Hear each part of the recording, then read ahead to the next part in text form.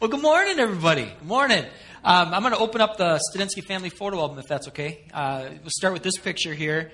This is a picture of us at Disney World. Now, there's a point behind this, and we've got a little story that involves, see that cute little girl in the purple there? That's my youngest daughter, Andra. And when we went to Disney at this time, she was just a peanut, just a tiny little girl. And for some reason, I had it in my head that it would be a good idea for her to go on Space Mountain.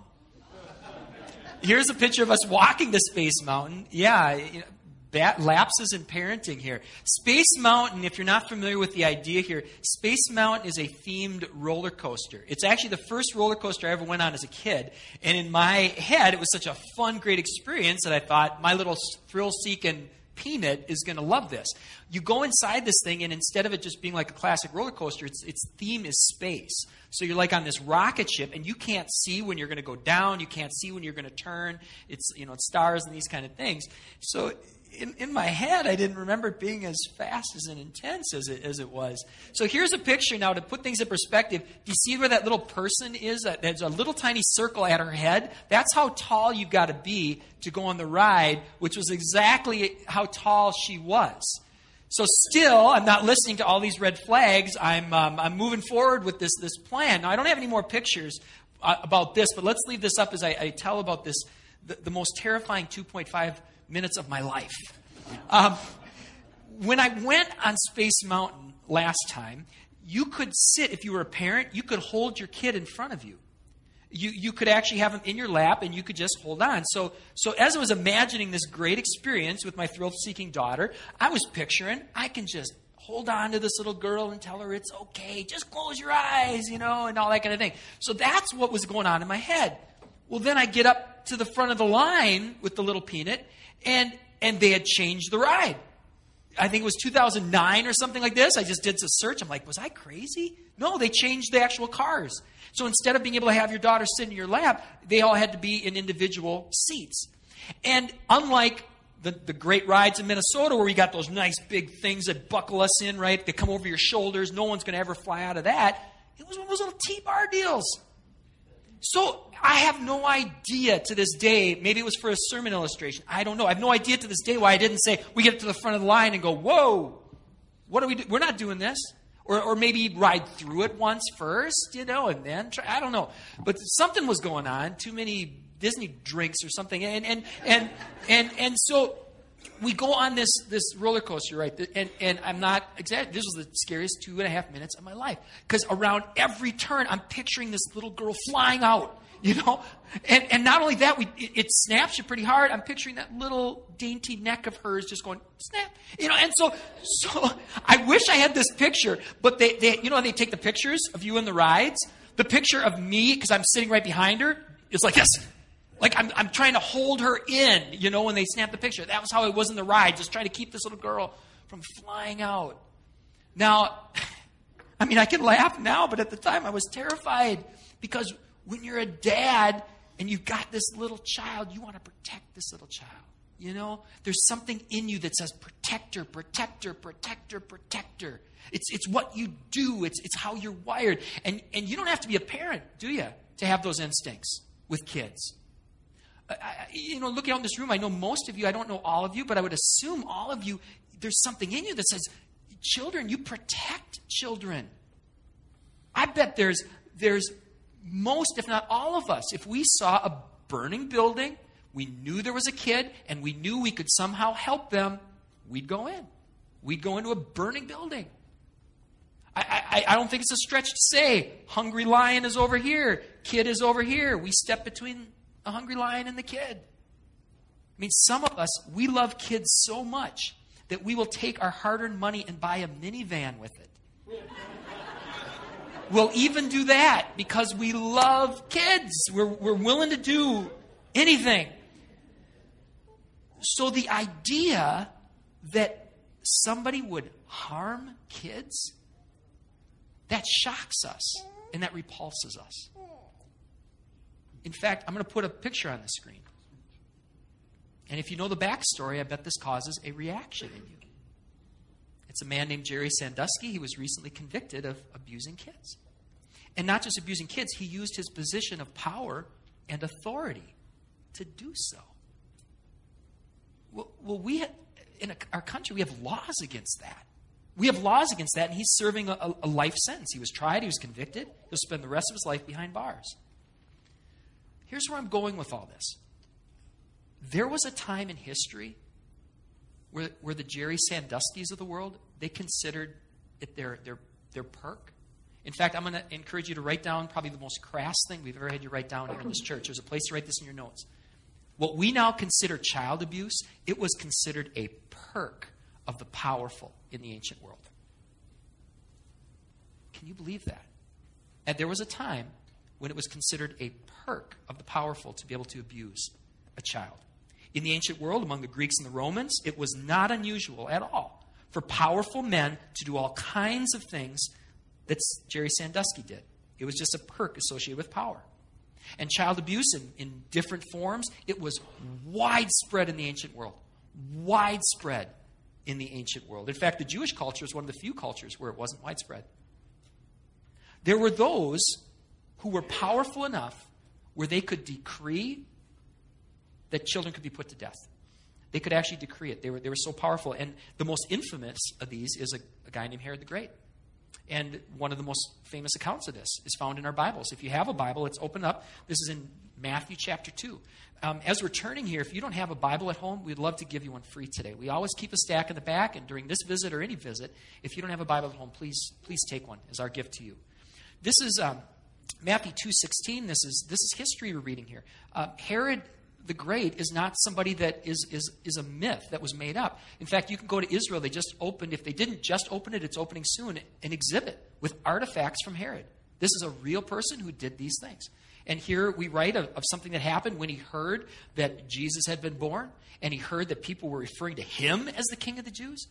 This is what happened. Then Herod, Matthew 2:16. Then Herod, when he saw that he had been tricked by these wise men, where he already heard about this Jesus, he became furious. He sent and killed all the male children in Bethlehem and in that region who were 2 years old or under, according to the time that he had ascertained from the wise men. If you were powerful enough, you could not just abuse kids, you could have them killed. You could issue a decree with your words. You could have kids killed. Herod, he was a powerful man. He was a powerful man. Rome was a superpower of the world at the day. But Rome granted Herod a title. The title was King of the Jews. And they gave him oversight over this section of the Middle East when Herod the Great was just 33 years old. It's particularly remarkable because there was this huge conflict. And in this huge conflict, there was a guy named Caesar Augustus. He wasn't Caesar at the time. But he was upmatched against Cleopatra and Mark Antony. Guess whose side Herod was on? Herod was on Mark Antony's side, Cleopatra's side, the losing side. Caesar Augustus, the guy who later becomes Caesar Augustus, he wins the battle. Here's how shrewd, here's how bold Herod is. Instead of running and going into hiding, Herod asks for an audience with Caesar. He asks for an audience with Caesar. And then he says this, look at this. He comes up to Caesar and he says, Caesar, or he comes up to Augustus, he says, what I ask of you is to consider not whose friend, but what a good friend I was. Referring to Mark Antony. This was a time when you would put to death the entire family line of your competition. Herod, so shrewd, so bold, so self-confident, he comes up, he says this. Imagine if I was on your team. Wow. Powerful man. Powerful man. If a Hollywood casting director saw Herod the Great standing next to Chuck Norris, and there were two roles open, one for Lone Wolf McQuade and Diary of a Wimpy Kid, Herod the Great's getting Lone Wolf McQuade. Chuck Norris is getting Diary of a Wimpy Kid. This is Herod the Great. He is this powerful, powerful man. And a powerful man like him, he could order his soldiers to break into the homes of peasant families and murder children. You could do that back in the day. In the ancient world, children were noted for fear, weakness, helplessness. To be a child was dependent, defenseless, fragile, and weak. And often, those associated with power would use their power to abuse these little ones. But you didn't have to necessarily be a figure of influence. In fact, there was you could still treat children in ways that most of us can't imagine. One archaeological dig found the bones of nearly 100 babies who had apparently been murdered and then thrown into a sewer. More common than that was a practice that was known as exposure. If a wealthy family didn't want to further divide their estate, if a poor family felt as though they already had too many mouths to feed, if a baby was conceived out of wedlock, if the baby appeared less perfect than other babies, or if the baby was a girl, then the baby had a much higher risk of being left in the woods or left at a dump. And generally when that happened, the baby would die. The few times it wouldn't die, here's what would happen. Someone involved in the slave trade would see the baby, pick the baby up, care for the baby until the baby was of use for someone else. Then they would sell the baby into slavery. That was the ancient world. Most of the ancient world. So why is it that so many people in so many cultures all around the world don't see things that way anymore? What happened? Jesus happened. Jesus taught us a new and a better way. And he said, follow me. It was Jesus who brought about the greatest child protection movement history's ever seen. It was Jesus. So much of what Jesus modeled, so much of what he taught, it is so interwoven into the fabric of our culture, we just assume it's always been this way. But that's not the case. And today, if you're just joining us, today is part 4 of an 8-part series. And what we've been looking at in this series are some of the ways where Jesus changed the world. And today we're going to zero in on this area, how Jesus changed the world for kids. In fact, I'd encourage you to write this down. Here's a statement that is so true. To this day, children experience greater darkness in regions where the light of Jesus doesn't shine. I wish I could say that what we saw in the ancient days has been eradicated today. That's not the case. To this day, children still experience greater darkness in regions where the light of Jesus doesn't shine. Whether that's a continent, whether that's a country, whether that's a city, whether that's a household, whether that's a church that's not being cared for in the way it should be cared for. To this day, children experience greater darkness in regions where the true light of Jesus does not shine. Jesus got it.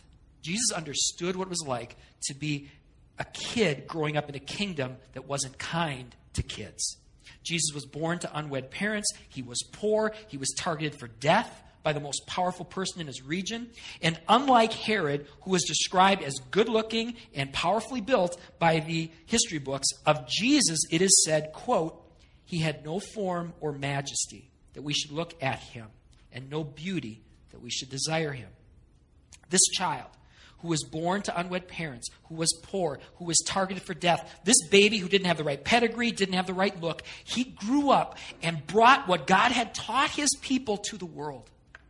You see, I shouldn't use the word new, that Jesus brought a new teaching. It wasn't so much that Jesus had brought a new teaching. It's that Jesus took these teachings that the Jewish people had and he brought them to the world. Here's an example of the ancient Jewish scriptures that are now in our Christian Bible. This is one example where you can see how God sees the world. And this is a person reflecting on that, on how God sees the world. It's found in our Bibles in Psalm 139, verse 13. It says this, as this person was reflecting on how God sees us and God's involvement in our lives. For you, meaning God, you formed my inward parts. You knitted me together in my mother's womb. I praise you, for I'm fearfully and wonderfully made. Wonderful are your works. My soul knows this well. In the kingdom of God, every child is a prince, or every child is a princess. Why? Because every child is a child of the King of Kings. Kids aren't burdens to be discarded. They're not to be bought. They're not to be sold. They're not to be abused like property. Kids are bearers of divine glory who can touch our conscience and still our selfishness. It's this thing, we touched on this last week. It's this principle called inherent worth. They're valuable because somebody says they're valuable. Let's go back to our family photo album here. Here are two of the most prized possessions in the Studensky household. This is Blanky Otto. They didn't come as a set, but now they're a set. Andra, the little girl I was talking about, this is her Blanky Otto. They've been with her as long as she can remember. She goes to sleep with them every night when she feels scared, when she feels upset. She needs Blanky Otto. If our house was on fire and you had to scoop up an armful of things, it'd be Blanky Otto. They'd be in there. And why? If we put Blanky Otto on the auction block, are we going to get anything for Blanky Otto? No, unless Andra's bidding. But why are they valuable? They're valuable because Andra says they're valuable. Why are kids valuable? Because God says they're valuable. All of them. All of them. Every kid is an infinite worth. And God doesn't just say that. God takes his very image and he puts it in them. Every kid. And then, if you extrapolate that, every adult, every teen, bears God's image. We have value because we bear the image of the most valuable one there is. We're loved. We're valued by God. And again, this isn't a new teaching that Jesus brought. The Jewish culture, they cherish children. But it was Jesus who brought this teaching to the world. And let's go back to the book of Matthew where we started. We're going to look at a couple passages here from Matthew. Here's one that we look at fairly frequently here, especially when we have a infant dedication. It says this. This is Matthew chapter 18, starting with verse 1. At that time, the disciples came to Jesus, saying, "Who's the greatest in the kingdom of heaven?" And calling to him a child, Jesus put the child in the midst of them and said, "Truly I say to you, unless you turn and become like these children, you will never enter the kingdom of heaven. Whoever humbles himself like this child is the greatest in the kingdom of heaven." How different is that from the world? In the world, Herod is the greatest, right? In the kingdom of this world, Herod is the greatest. In the kingdom of heaven, it's different. Ours, the kingdom of heaven, ours is a kingdom where the goal isn't for kids to grow up and become like Herod. Ours is a kingdom where Herod is told he can be born again if he will first humble himself like a child. As a direct result of Jesus glorifying humility, now people like Herod the Great, we look at them and we say, "You look ridiculous in your purple robe, in your crown." We look at that and we mock that. I mean, it would be the death of a politician if they said, "Oh yeah, by the way, call me the Great." If you started ascribing the title the Great to yourself, people would laugh at you. Well, Herod the Great became Herod the Dead, and his influence diminished from there. Yet the influence of a child born in a manger continues to increase exponentially. And his followers, following the example of Jesus, they abandon the widespread practices of exposure and infanticide. New kingdom communities began pooling their resources to ensure that kids who didn't have parents would be taken in and cared for. As I mentioned earlier, Jesus brought about the greatest child protection movement the world had ever seen. The kingdom of heaven is present wherever people look to God as king. And when God is king, hear this, we don't just value kids, we protect kids. Do you hear that? When God is king, we don't just value kids, we protect them. I want to show you some strong words, and these words are a direct quote from Jesus. Direct quote. And what's interesting about this passage is we have this, what you're going to look at here in Matthew. This is an eyewitness who recorded these words, and then these eyewitness words are then further validated through two other accounts, first century accounts. So here's the one that we're going to look at, Matthew 18, 5 through 6. You'll see in parentheses, I'm referring to these other passages where this same thing is validated in two separate first century documents. So it says this, in Matthew chapter 18, starting with verse 5. "Whoever receives one such child in my name receives me." And here's the strong language. Look at this. "But whoever causes one of these little ones who believe in me to sin, it would be better for that person to have a great millstone fastened around their neck and have them drown in the depth of the sea. It would be better for that to happen to you than it would be for you to tempt one of these little ones to sin. To stumble is another way of translating that. All right, I want to show you how this is strong language. Now, the idea of a millstone is something that people who would have heard this would have really understood. You know, one of the things that you just did, a daily chore, is you take grain and you'd use a stone to grind it into wheat. And there were different types of millstones and different words for the millstones. One of the millstones maybe weighed about this much as this weight.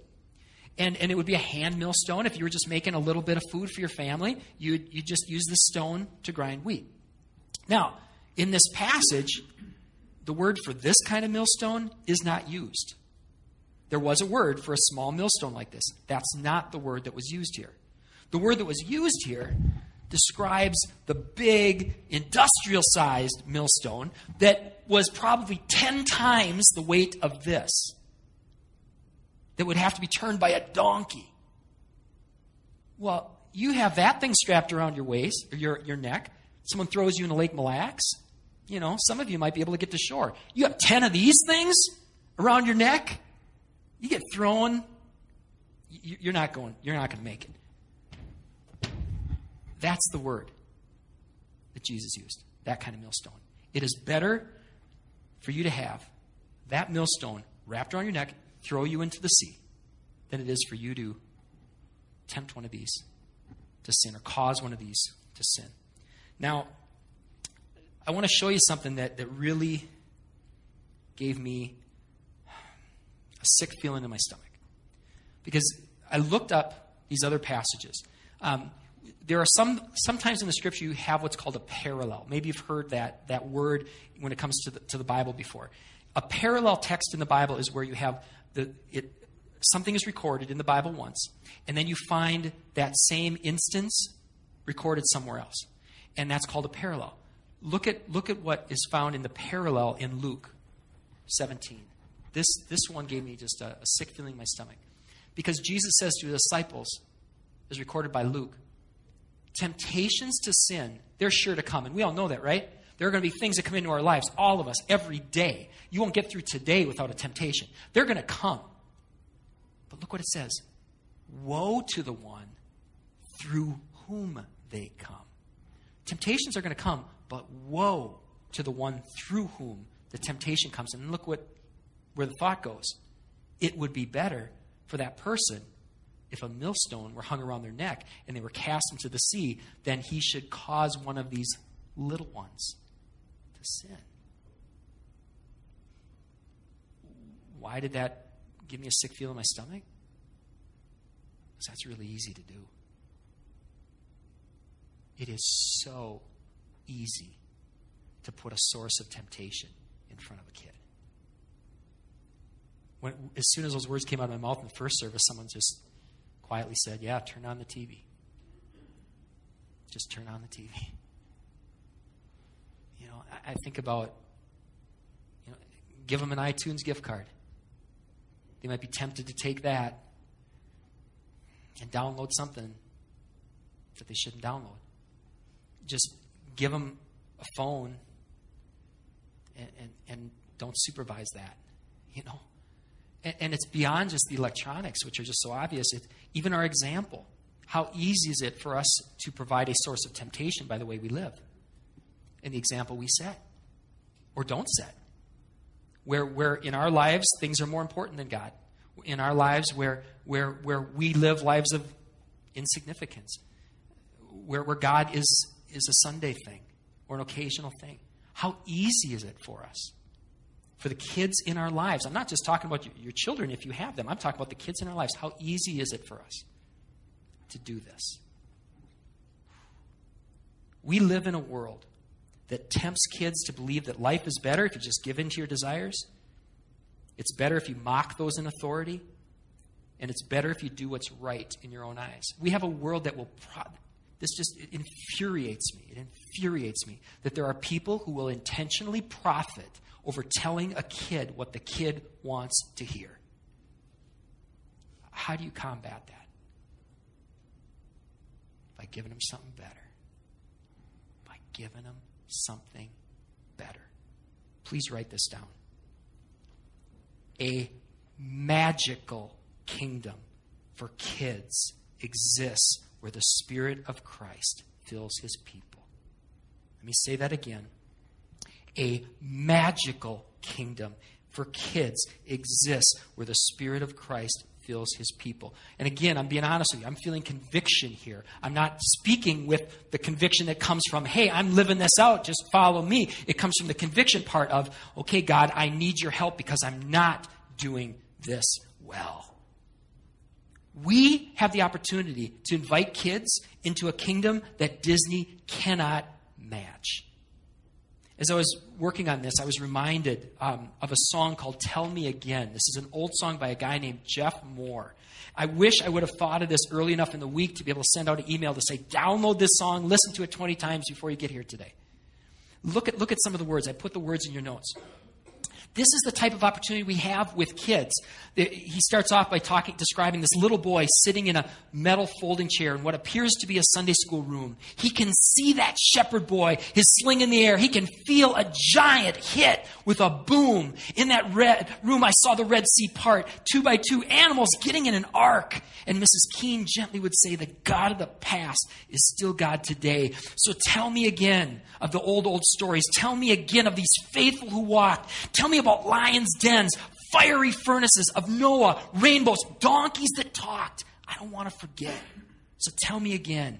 Then he fast forwards. Young man sitting in a desk in a wooden chair in what appears to be a high school class. He can see there is a battlefield and there are giants everywhere who are saying the Bible, it's a thing of the past.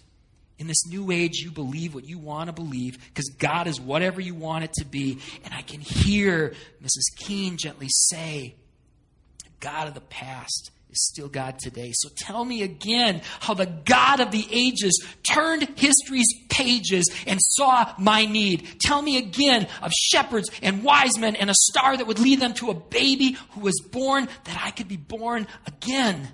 Tell me again of that gospel story. Tell me again how the whole world was lost. How the only begotten with grace so amazing gave up his life on an old rugged cross. I don't want to forget. Tell me again. Those of you who are Sunday school teachers, download this, listen to this, and hear God say, well done. Well done. Because we have an opportunity to tell them of a world that once existed where these things happened. And beyond that, here's where the conviction comes. Beyond that, the past isn't just the past. The past merely serves as an inspiration of what could be right now. What could be right now if we fully yielded ourselves to God? What we could truly offer people, what we could truly experience. God invites us into a magical kingdom where he tells us things that we couldn't have otherwise known. Where he changes lives. Where he still works miracles. He still takes down giants. Can I get an A? Isn't it true? He still does these things. Many of us have seen it with our own eyes. We've experienced it in our own lives. God invites us even beyond that into a family where we are loved, not because of what we wear or how cool we are or how much money we give them, but because we bear his image. We're invited into that kingdom. This is such a convicting message for me because I don't want the kids in my life, not just the kids who are my kids. I don't want the kids in my life to just look at him and go, oh, he's a religious guy and he makes these sacrifices and he puts in these hours. I don't want them to see that. I want them to see Jesus. I want them to see something different in me. I want them to see that you can take anything I have and I'm still going to be able to rejoice. I want them to see that. I want them to see that when I pray, God speaks. And he talks and he does things. I want to see beyond that. I want to see that they see in me that I have the heart of Christ. That the same spirit that was in him is in me. And that I'm not just concerned about my little world. But that I care about other kids. And that they can see that and they can catch that. And they can grab that. And they can get beyond their little worlds of little things. They can catch a vision for what their life could be if the Spirit of Christ was working through them and they began to touch others. Before we close today, I want to show you a clip. We showed this clip about 5 years ago. And if you saw it then, you remember it today. It's this clip. It's so powerful because it's not scripted. They had the camera one night in India, and they just let the camera run. And then they cut it up. They just spliced it. But this is real footage. This is not just something that Hollywood scripted. And you guys, you've seen it. You remember it, don't you? I want to show it, and here's why I want to show it. I want to show it because this is what Jesus sees. This is what God sees, and he wants to help us see with his eyes so that we're not just concerned about the kids around us, but we're concerned about those other kids that we don't see. So let's watch this clip. It's only about a minute long. Let's take a look.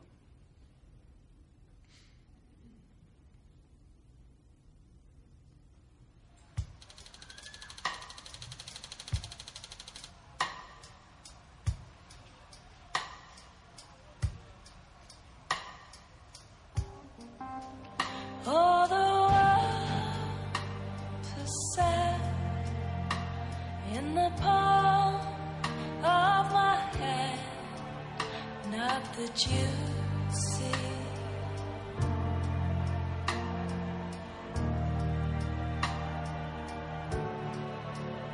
And I'm tired and bored of waiting for you. And all those things you never do, 'cause it's me and my life. It's my life. It's my life.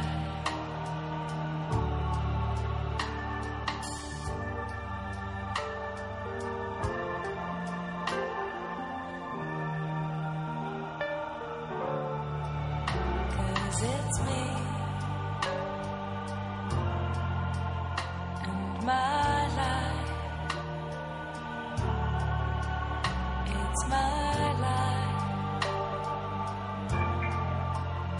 It's my life.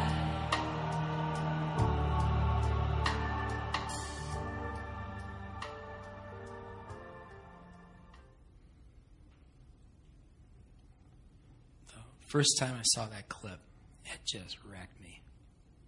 Because it was 2007, and in 2007, the girl I've been telling you about, Andra, she was that old. And that girl in the clip moved like Andra. That girl in the clip had the same basic look and build of Andra. And I just found myself thinking, wow. Who's there to protect that little girl from the Jerry Sandusky's of the world? Who's there to look at that little girl and tell her she's a princess? Who's there to take that little girl and welcome her into this magical kingdom where an all-powerful God sits and listens to her every word and offers her entrance into eternity with him? Who's there to look out for that kid? Well, one of the most powerful parts of that clip for me is when that guy just walks by. And as much as we want to say, I wouldn't walk by, we are walking by if we're not doing something. Because these girls are everywhere, and the boys are everywhere. I just talked to a guy, Brian Heyer was telling me, yeah, I've been to India. As far as you can see at night, there's the kids. Except the ones he saw, they would put the blankets on themselves, even if it was 100 degrees because of the mosquitoes and malaria. They were everywhere. We can't, as individuals, as one individual, you can't take care of every kid. But who are you ministering to in Jesus' name? Who are you setting the example for? Who are you praying for? Who are you telling, you're a princess, you're a prince? Who is God calling you, and what's he calling you to do? On the screens here, I just put up a couple pictures representative of you can make a difference. You can't change everything with one person, but you can make a difference. I have a picture here of Mary Lochner with her emu and my girls. And there are so many of you who are playing a role in our life. You're speaking into our girls, and you're telling them they're princesses, and you're setting an example that they see. They see a difference in you than they see in some other parents and other grown-ups and other teenagers. They see it. And there's opportunities all around you, whether you have kids of your own or not, to pour into other people's kids. Someone was telling me about their neighbor kids and how their neighbor kids are showing up at their house because it's a safe place. Some of you have nieces and nephews, grandkids, little sisters, little brothers. You've got kids in your life. What is God asking you to do as far as example setting, speaking into, praying for, helping? And then there's a picture of us with a family that's real precious to us down in Mexico. I can't tell you what an advocate I am for child sponsorship. And here's why. Child sponsorship puts, if it's done well, it puts a caring adult looking out for a vulnerable kid. Did you hear that? If it's done well, what you're able to do is you're able to put a caring adult looking out for a little girl in a yellow dress, saying, I'm not going to let the Jerry Sandusky's get to you. I'm not going to let you go hungry. I'm not going to let you go without clothes. I'm not going to let your birthday go by unrecognized. You know, there's adoption, there's foster care, there's so many different ways to reach out to kids who aren't in your immediate circle of influence. So I'm going to ask for something very specific today. I'd like you to take out this yellow sheet of paper, and I'd also like you to take out the connection card. Here's what I'm going to ask. This is a season that we're in called Lent. And in this season of Lent, it's a time where we are particularly aware of the importance of reflection and repentance. So what I want you to do is we're going to take a little bit of time here in just a moment where Jill's just going to play an instrumental. She's just going to play some music. There's not going to be talking. There's not going to be words. This is so you can just listen and just go to God and say, God, what would you have me to say I'm sorry for? And I don't know what it's going to be. Just listen. Just say, God, forgive me for, and then just listen. And then write it down. It may be something very much related to this. It might be something about, God, forgive me for just walking by. Forgive me for not setting the example that you would have me to set. I don't know what it's going to be, but just go and say, God, what would you have me to say I'm sorry for? And then this next section, this is so important because you could just walk around feeling guilty of all the things you're not doing, or you could say, Spirit of the Christ, fill me and show me what you would have me to do. And one of the beautiful things here that we see in the scriptures is that as we say we're sorry, God forgives us. And not just that, we're cleansed. He can send his Spirit into us. We become a temple of the Spirit of Christ. And so now the Spirit that can give us the mind of Christ and the heart of Christ, that can help us to see as Christ saw, that is filled with power, that can come in us. And God can and does great things through people who say, forgive me, here I am, what would you have me to do? Just do that exercise. And then no one's going to see this. What I encourage you to do then when you're done, just write it down and stick it in this mailbox. I'm going to put the mailbox right up there. Just stick it in there. I'm the only one that has a key to this, and I'm not going to read them. We're just going to shred them. That's between you and God. Okay? But then here's the reason I had you take out the connection card. For some of you, there's going to be a practical step to that. And the practical step might be, I'd like to learn more about child sponsorship. And if that's it, just on the back of your connection card, make sure you put your name on it, but then write, tell me more about child sponsorship, and we'll have Janet Jameson or somebody get in touch and just say, here's one way you can sponsor a kid. If you're saying, hey, I'd like to help kids here in the city, I bet Tim wouldn't mind answering some of those emails, would you? There's all kinds of ways you could serve kids in the city through some of our partners. And so write it down. I'd like to learn more about serving kids in the city. Put it in the connection card. Put it in this box. And some of you might just say, you know what? I feel right now I'd like to do more here, right here, with the kids in our midst. Maybe I can't teach, but I can help set up, whatever. Just write down a connection card. I'd like to help with kids here. Put it in the connection box. So I'm going to have that right up here. I'll pray, and Jill will play some music, and then there's no ushers or anything like that. Just come up. There's something about physically doing it, isn't it? There's something about physically just getting up and saying, okay, here it is. God, I'm committing to this. And then also during this time, we're going to have some people that would love to serve communion to you. And so we'll have some people on that side and some people on that side. And the same thing, not as an usher deal, but just as you feel led, come on up and receive communion. So communion servers, whoever you are today, as soon as I finish praying, if you could come up so we can get you all into place, we'll have you do that. And then we'll have some songs. We'll continue to worship through songs. And also during this time, Joel, if you could just do this, Joel and some others will be available for prayer. So look for people with those purple name tags. They would love to pray for you about anything, whether it's related to this message or something else. So let me pray now for this time. Let's seal it. And then let's let you jump in. Holy Spirit, we thank you that you're so personal. That you don't see masses, you see people. Help us to see people. Because we can touch a life. We can't help masses. We can touch a life with your help and your power. So, Lord, I pray for this time that you would make it your own, that you would come and make it holy, God. Make it holy so that no voices that aren't of you come in. Lord, let our minds hear from you. Tell us what you would have us right now to say we're sorry for. And we thank you that you desire to forgive us and cleanse us from all unrighteousness so that your Holy Spirit can come into this clean temple. And then, Spirit, give us your mind. Give us that mind of Christ. Guide us, counselor, towards what you would have us to do. What one or two steps you would have us to take to help kids enter into this magic kingdom. And Lord, I pray for the kids who grew up, who are now a teen or an adult, who just, right now what they need is they just need you to come back, and they need to know that you're their child. Father, we pray that your Spirit would descend on them, fill them with your love and your grace, and have them experience a touch from you this morning that helps them to become whole again. Help them to know that they're of great value and that you want nothing more than for them to come home to you and your people. Lord, make this time holy. Not just our thoughts, but these elements, this juice, this bread.